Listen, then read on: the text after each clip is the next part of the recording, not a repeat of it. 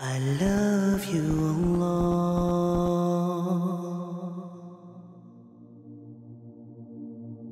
My brothers and sisters, the whole world will let you down. Absolutely everyone will let you down, but Allah will not let you down. Allah says, my worshipper, I will forgive you by you just asking me for forgiveness, even if your sins were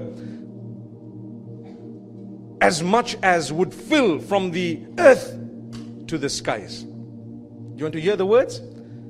Yabna Adama, لو بلغت ذنوبك عنان السماء ثم استغفرتني غفرت لك ولا أبالي لقيتني لا تشرك بي شيئا.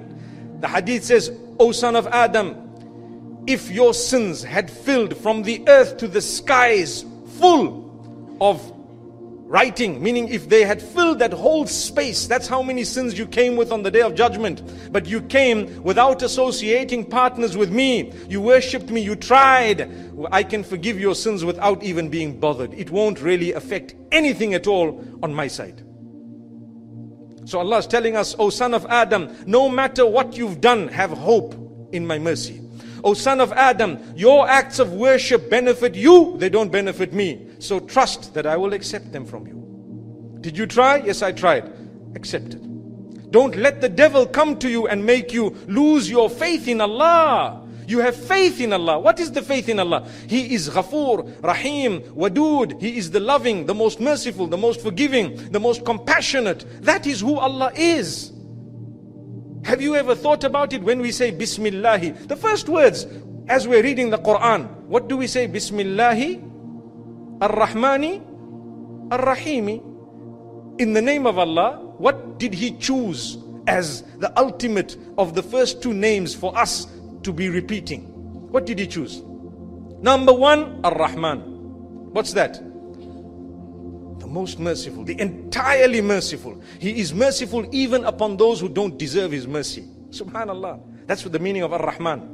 And then He says Ar-Rahim. He has a specialized mercy for those who believe. They will feel that mercy because of that belief and conviction. When you're convinced with Allah, when you rely on Allah, when you know that the good that came to me is definitely a blessing from Allah and a test, and the bad that came to me is also a blessing from Allah and a test, then you have true belief.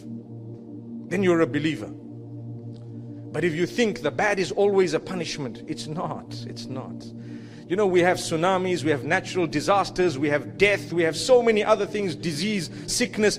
A lot of these things are actually a blessing from Allah.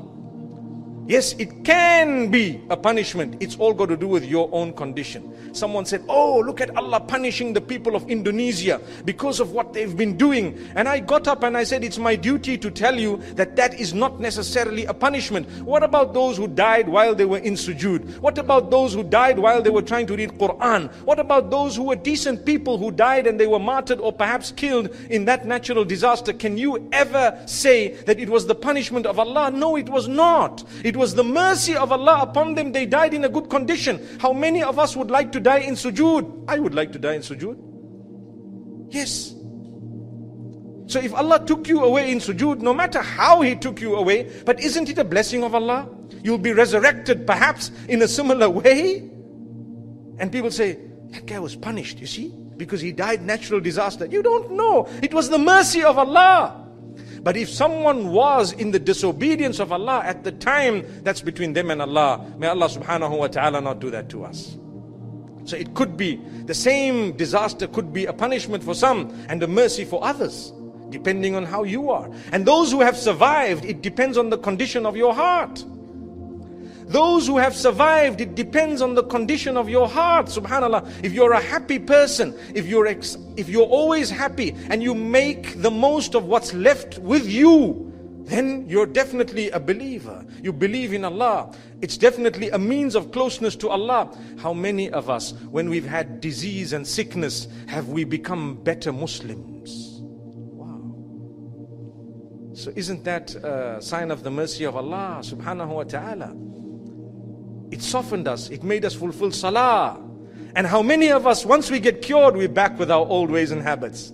Allahu Akbar. May that not happen to us. May we always be from those whom when we're cured, we change our lives as well. And not just sickness. People cry for things to Allah. Oh Allah, I need a child, I need a child. And mashallah, after 8 years, 10 years, 12 years, 14 years, I know, 18 years I've known of one case. They were blessed with a child. Subhanallah. May Allah bless all of us with children. Ameen. Even if you're not married, just say Ameen. You might be laughing. Why? I can tell you why. When you say, oh Allah, grant me with good offspring who will be the coolness of my eyes, it's like a full package. It means, firstly, in order to get that, I need a husband, right? So that's included in it, okay? And it's like if you don't have a job and you say, oh Allah, help me to buy a lovely expensive car. Just an example, right? It means you're firstly going to have to get a job and earn the money, or something's going to have to happen for the money to come to you, right? So in the same way, when you say, oh Allah, grant me pious offspring, it means, oh Allah, get me the best spouse, and thereafter with us, give us the good offspring. So it's an all-inclusive 2-in-1, like the shampoo organics, mashallah.